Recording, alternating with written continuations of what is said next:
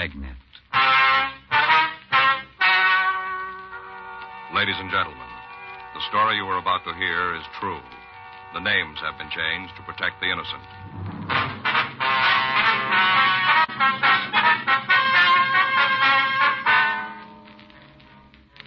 You're a detective sergeant.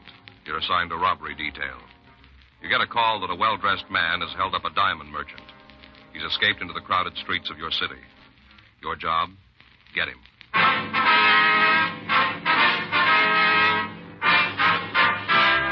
Dragnet, the documented drama of an actual crime.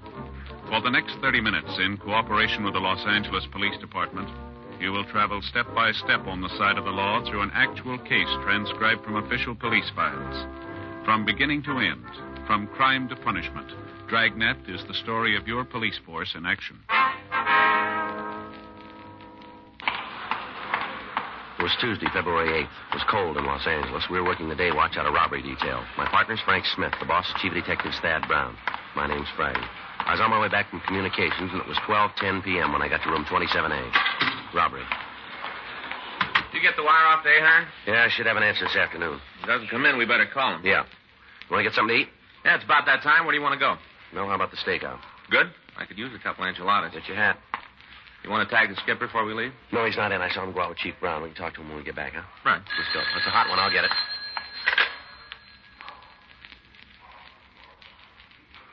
Sauce? Yeah, diamond merchant just hit for a load of unset diamonds. Big score? He'll buy a group of enchiladas. Huh? $80,000 worth.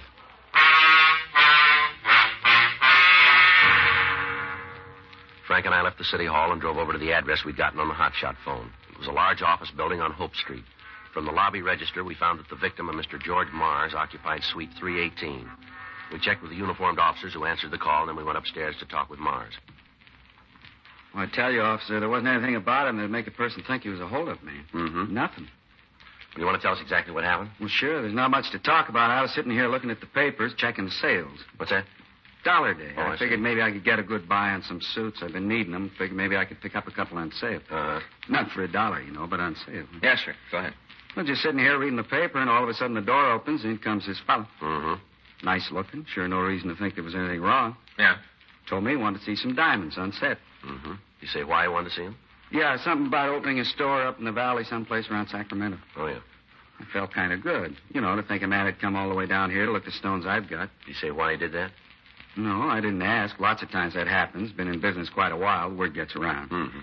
Anyway, the man said he wanted to see some stones. I went back to the safe to get them. Yeah. Picked up several trays and brought them out here. When I took another look, he was sitting right there. There, holding a gun. Mm-hmm. Just as calm as can be, pointing the old gun right at me. Did he say anything to you? Told me to put the diamonds on the counter, not to make any noise. Said if I played it smart, I wouldn't get hurt. Yeah. I wish you could have seen this fellow. Just as calm as could be, he reached in his pocket, took out a pair of gloves, put them on. Then he scooped all the diamonds into a little bag he was carrying and told me to get into the back room. Yeah. Made me lay down on the floor, and then he locked the door. Told me not to make any noise. Said to count to 100 by ones before I tried to yell. Mm-hmm. Well, after he locked the door, I heard him leave the office. I started counting.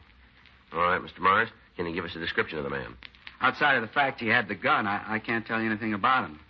I'm trying to pull a picture out of my head, but there just isn't anything. Well, maybe we can help you. Go ahead. I don't think it'll do any good. All right, let's start with his age. How old was he? I don't know. Medium, I guess. 30, 35? Older, younger? I don't know. How tall was he? Oh, I guess you'd say he was... I don't know. Well, when you looked at him, did he seem to be larger or smaller than yourself?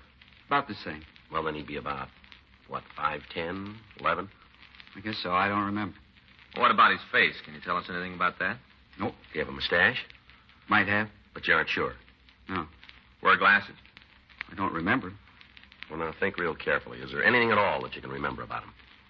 Yeah, but it's kind of silly. Well, what is it? When I came back with the diamonds and he was holding the gun, I noticed his hands. Yes? His fingernails were manicured. Yeah? Yeah, real clean and with some kind of polish on them. You know what I mean? Yeah, I think so. Like that? Mm-hmm. I'll check with the fellows outside, Joe. Maybe they came up with something. Okay. Mr. Smith? Yes, sir? I'm sure sorry about this, not being able to help more. Well, don't worry about it, Mr. Mars. I'm sure sorry. I'll be right back, Joe. All right. You have a cigarette, Mr. Friday? Yeah. Here you go. Thanks. Here's a light. I got it. This kind of thing happen to you often? How do you mean? Oh, where somebody's robbed and can't remember what the hold-up man looked like? Once in a while. Well, what do you do about it? Try to find another way. You usually find one? Most of the time. Joe? Yeah. See you, man? Yeah. What do you got? Well, I checked with the men in the radio unit. Yeah. They got a guy downstairs. We better talk to him. Suspect? No, eyewitness.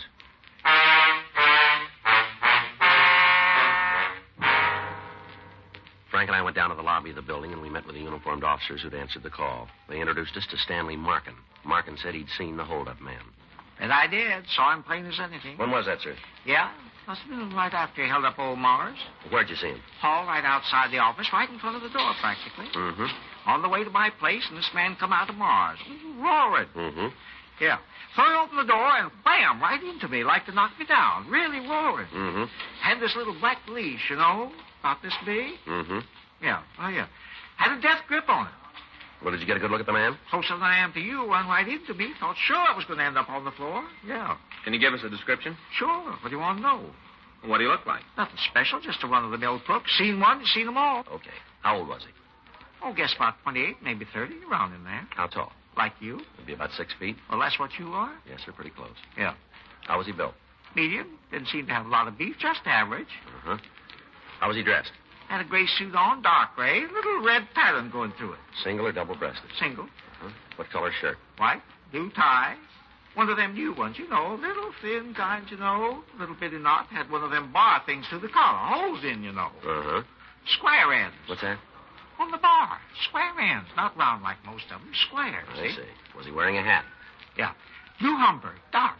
Had it kind down over one eye. Looked real rakish, like a spy. Mm-hmm. Was he clean-shaven? Yeah. How do you mean? Did he have a mustache? No, didn't. Was he wearing glasses? Not that I saw. Might have had them, but he wasn't wearing them. Did he say anything to you? Not a peep. He just wham, and then he took off. Made me real mad. Guy almost knocks you down, then doesn't even say he's sorry. Uh-huh. He took off, and when I thought about it, I went after him. Did you see if he was carrying a gun? I just told you I went after him. Yes, sir. I'm not a coward, but I ain't no fool either. I'd have seen a gun, I wouldn't have gone near him. Yes, sir. Guy didn't even wait for the elevators. Just run off the stairs. Fire exit, you know. Yeah. Down 3 stories.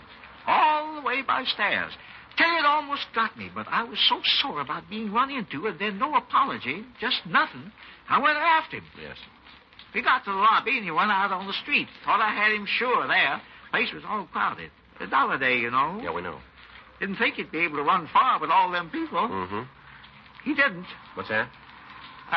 He didn't run very far. Only to the curb, and he jumped in a taxi. Yeah. Cab took off. I tried to get there before it left, but didn't make it. Too many crowds. Mm-hmm. I got the number of the cab he took, got it written down in my office. Can we go up and get it? Sure. Scientifics come out yet? What's that? Scientifics, you know, fingerprints and all. They come yet? No, not yet. Well, they get here, and it'll be toodaloo to him. Them guys and their machines, just a matter of dropping a few cards in some gadget, and ping, there's the name. Yes, sir. Well, it'll be a little more than that. Yeah, that's what you think. Soon as the scientifics get here, have them come and see me first thing. You bet. Give them something to really work on. What do you mean? Yeah, good start on who the fella is. What's that?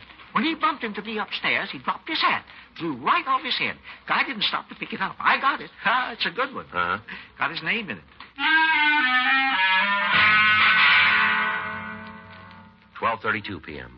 The crew from the crime lab arrived and started their investigation of the office where the robbery had taken place.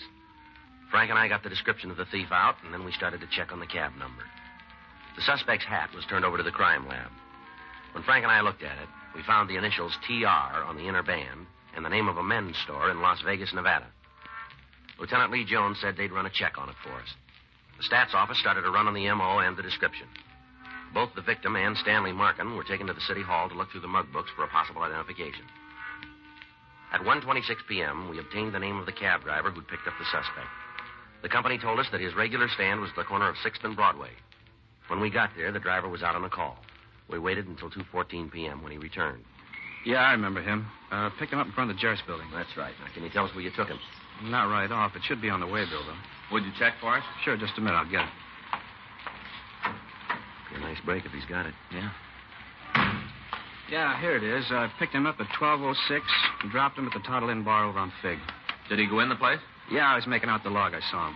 Did he say anything to you on the way over? No, nothing special. Seemed kind of nervous, kept looking back. I figured there was something wrong, but you get so many crackpots in this business, you can't take time to worry about all of them. Mm-hmm. So what'd he do?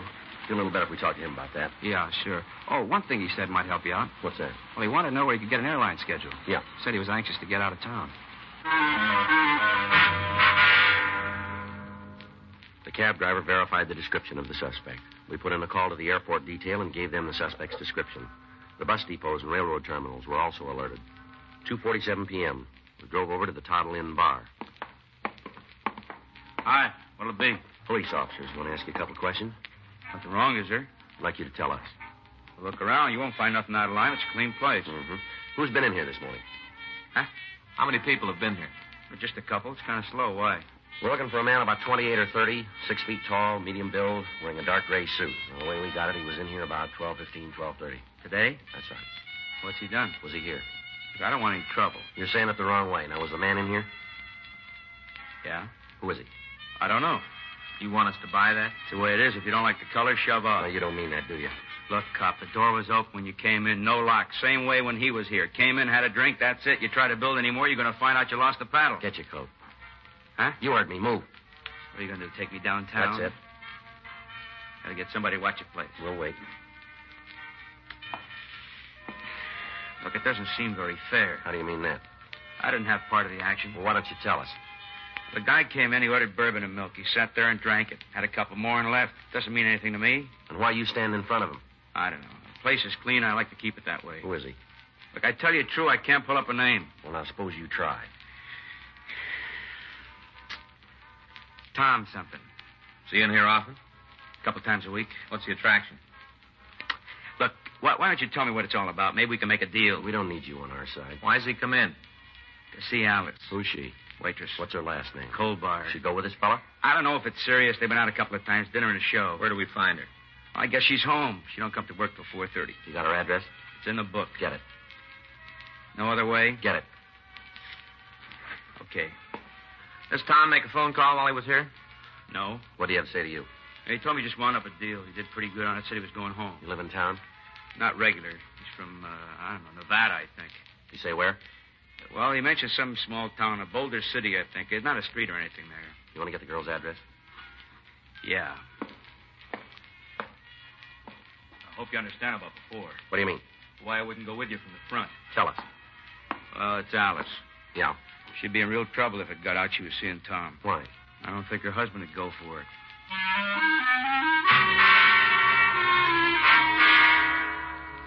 We called the name and description of the waitress into R&I, but we found there was no record on her. Frank and I left the bar and went over to her home. It was a run-down apartment building on Court Street. We checked with the manager, and she told us that the girl's husband left about 9:30 that morning. She went on to say that Alice Colbar seldom left the place before 3:30, and that as far as she knew, she was still at home. Frank and I went up to talk to her.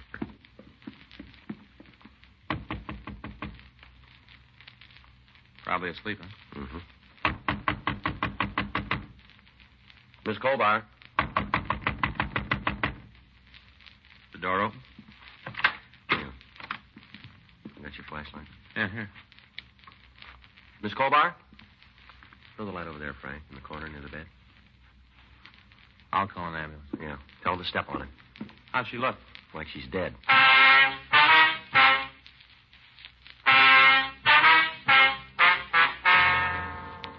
From the appearance of the room, there'd been a fight. Furniture was overturned, lamps were broken, several bottles had apparently been smashed against the walls. The body of Alice Colbar was lying on the floor near the bed. Her face was buried in the pillows as if she'd used it to ward off additional blows from her attacker. An ambulance crew arrived, and she was removed to Georgia Street Receiving Hospital for treatment. A thorough search of the room failed to turn up anything to lead to the identity of the person who'd beaten her. We talked to the landlady again, and we found that Irvin Colbar, the victim's husband, was employed at a golf driving range out in the valley. We checked the name and description through the record section, and we found that he had one arrest for drunk driving. He'd been fined and placed on probation. 4:26 p.m. Frank and I drove out to talk to him. I knew you'd be here. Is that right? How's Alice? Pretty rough. I don't know. Just all of a sudden, it was a beef, and I hit her. With what? My hands. What started the argument? Tom. Who's he? Friend of Alice's. You know his last name? No, I never even met him. All right, tell us about it, will you?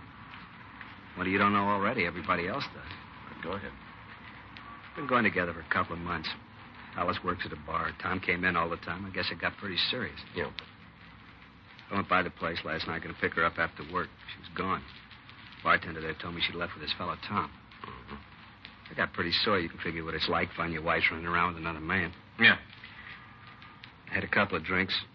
Trying to think what to do. Right then, I wanted to kill both of them.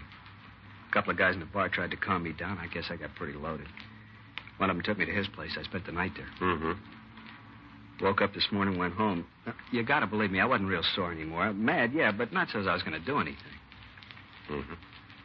Alice was asleep when I got there. I woke her up, told her I knew all about her and Tom. Yeah. Kind of thought she'd be sorry, say she was wrong, something like that. Uh-huh. She wasn't. Told me how her and Tom were in love and that she wanted a divorce so they could get married. Tried to talk to her, tell her how I loved her. Didn't do any good. She said we were all through, for me to pack my things and get out. I guess that's when I hit her. I don't know. All of a sudden, I wanted to smash her. That's all there is. You ever met this Tom? No. How about the other guys in the bar? They know him? To talk to, I think that's about it. Any idea where he lives? No. Tried to find out last night. None of the people around the place know. But I found out I'd have killed him. All right, you better get your coat. Yeah. What are they going to do to me? That's not up to us. I didn't kill her, though, huh? She's still in critical condition. Guess it doesn't make a difference anyway. We only been married a couple of years. Won't be much without her. Never figured it'd end up like this. Mm-hmm. I really loved her. Done anything in the world to make her happy. How do you answer it? What's that? Why she did it. I wouldn't know. I asked her. She wouldn't tell me. Just said it was over. She wouldn't give me one reason. All right, come on, let's go. Can I see her? We'll check on it. I want to ask her, find out why. Maybe she'll tell me now. Yeah, she can hear you.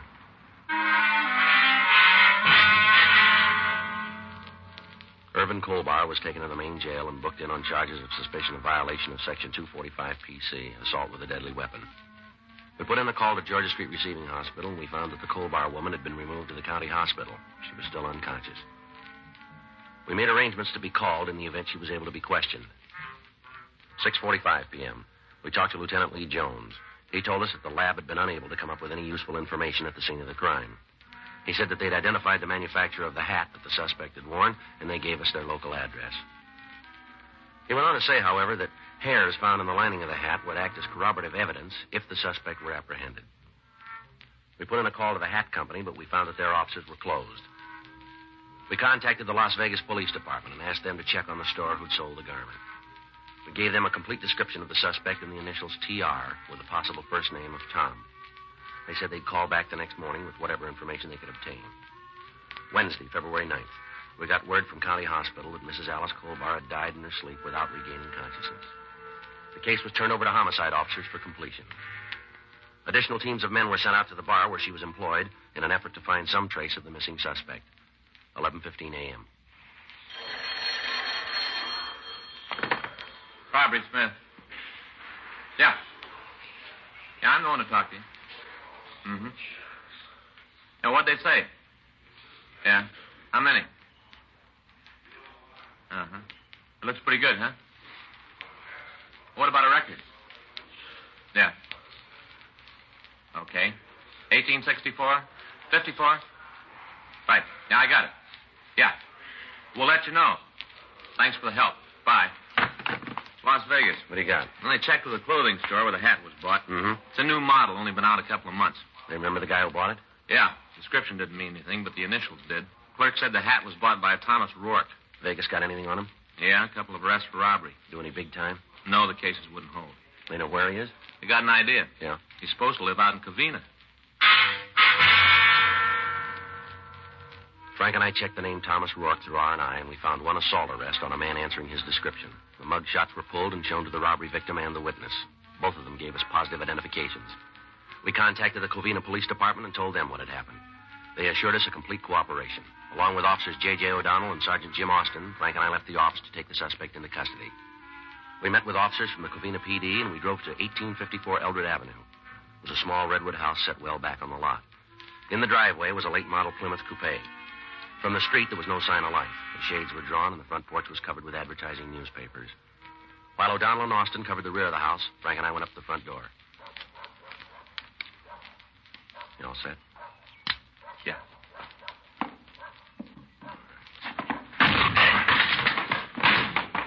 No one here. All right, take that side. Right. Nothing out back. How you doing? Wait a minute. Closet. I give up, don't you? Go on out there. Yes, sir. I'll do like you say. No trouble, sir, please. No trouble. Keep those hands where I can see them. Yes, sir. Just like you say. Now, turn around. Hands on the wall. Quick. Yes, sir. Come on, move. You won't find anything. Haven't done anything wrong. You got the wrong man. Yeah, sure. I'm telling you the truth, sir. I wouldn't lie. All right, come on. Let's go. Yes, sir. I get a coat. Point it out. In the closet. Great one. I'll get it. What's this all about, sir? You don't need a picture.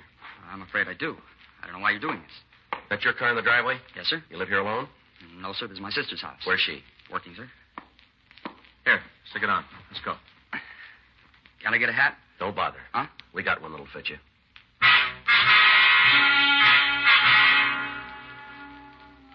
The suspect was taken to the city hall and questioned. For an hour, he maintained that he didn't know anything about the diamond robbery. While Frank and I were talking to him, the other officers were making a thorough search of his sister's house and her grounds. 3:15 p.m., we got word that the diamonds had been found in the backyard of the place. When he was confronted with this information, the suspect made a full confession. 6:08 p.m., he'd just finished giving us a statement. All right. This is a true statement, is it? Yes, sir. You make it without promises of reward or immunity. There's been no force exerted on you. You give this statement of your own free will, right? Yeah. All right. Here. Here's a pen. Sign all copies. Too bad about Alice. Yeah.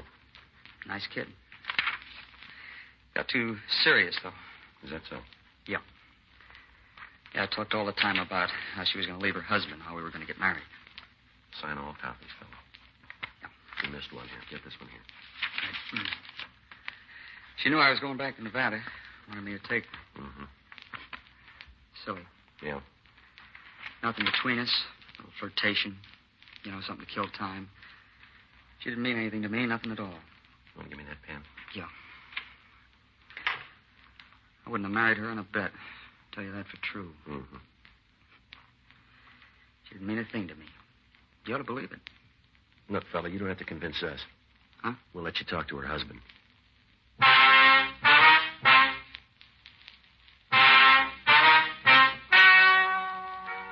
Ladies and gentlemen, the story you have just heard is true. The names were changed to protect the innocent. On June 9th, trial was held in Department 98, Superior Court of the State of California, in and for the County of Los Angeles.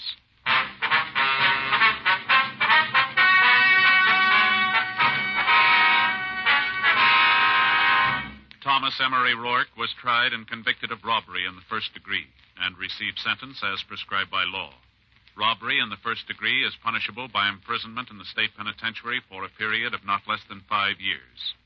Irvin Franklin Colbar was tried and convicted of murder in the second degree and was sentenced to the state penitentiary for a period of from 5 years to life.